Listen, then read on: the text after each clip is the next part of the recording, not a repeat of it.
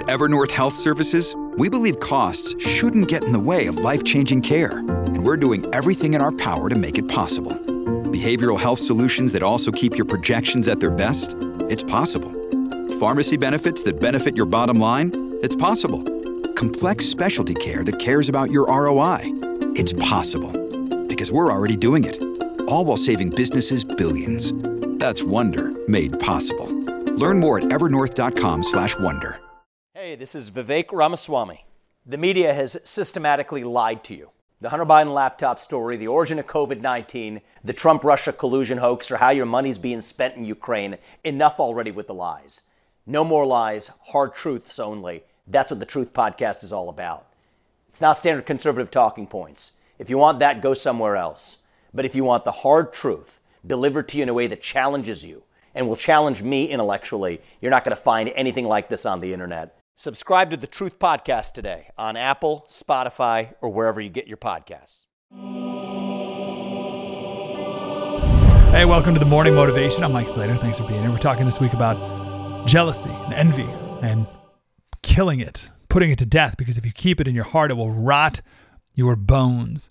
Yesterday, we were talking about our daily bread, trusting God, being content, dare I say, even grateful. It's the only way out of envy. So I was envious the other day because the Daily Wire offered Steven Crowder $50 million. I just think that's such a huge amount of money. So of course I'm thinking, well, why don't I make $50 million? I only make $40 million. Yeah, not even close. So I was talking about this with my wife, which is always a good idea to do. Talk about this stuff with your wife. And she said, I just read this yesterday.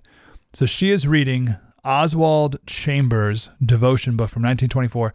It's called My Utmost for His Highest. It's a classic. And she just read it the day before. I got jealous and she showed it to me, and it's really good. And it's about Hebrews 11:8. That day was about Hebrews 11:8. By faith, which by the way is the inspiration for the title of this podcast, Politics by Faith. By faith, Abraham, when called to go to a place he would later receive as his inheritance, obeyed and went, even though he did not know where he was going. How about that sentence? He did not know where he was going. Here's Oswald Chambers 100 years ago. One of the most difficult questions to answer in Christian work is, what do you expect to do? You don't know what you're going to do. The only thing you know is that God knows what he is doing. Continually examine your attitude towards God to see if you are willing to go out in every area of your life, trusting in God entirely. Have you been asking God what he is going to do? He'll never tell you. God does not tell you what he is going to do. He reveals to you who he is.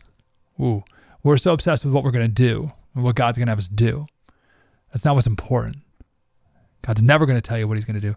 He's going to reveal to you who he is. That's the important part. So what's your goal? More money? More fame? More success? More of whatever that person has? More followers? A bigger house? If that's your goal, you'll always be jealous because there's always going to be someone who has more than you. But if your goal is knowing him more,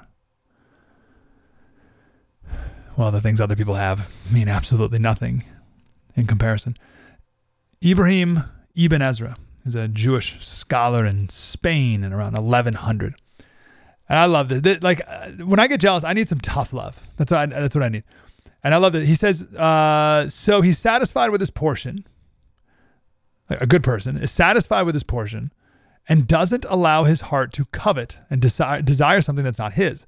For he knows that God doesn't wish to give it to him. That's it. God doesn't want you to have it. God doesn't want you to have $50 million later, so get over it. Oh, but I want it. Don't care. He doesn't take it by force or by his thoughts or schemes. This person has faith in his creator that he'll provide for him and do what is good in his eyes. God's decided, I don't want you to have it. Oh, but I want it so bad. Don't care. Don't want you to have that thing. Okay. I know you'll provide for me my daily bread, as we talked about yesterday. Luke 12:22.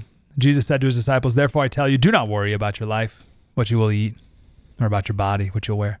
For life is more than food, and your body more than clothes. Consider how the wildflowers grow. They do not labor or spin. Yet I tell you, not even Solomon in all his splendor was dressed like one of these. If that's how God clothes the grass of the field, which is here today and tomorrow is thrown into the fire, how much more will he clothe you, you of little faith? Slater. And do you not set your heart on what you will eat or drink? Or $50 million worth of? Do not worry about it, for the pagan world runs after all such things. And your Father knows that you need them. But seek his kingdom, and these things will be given to you as well. Got a great quote from Teddy Roosevelt. Tomorrow I'll share, but he has it backwards.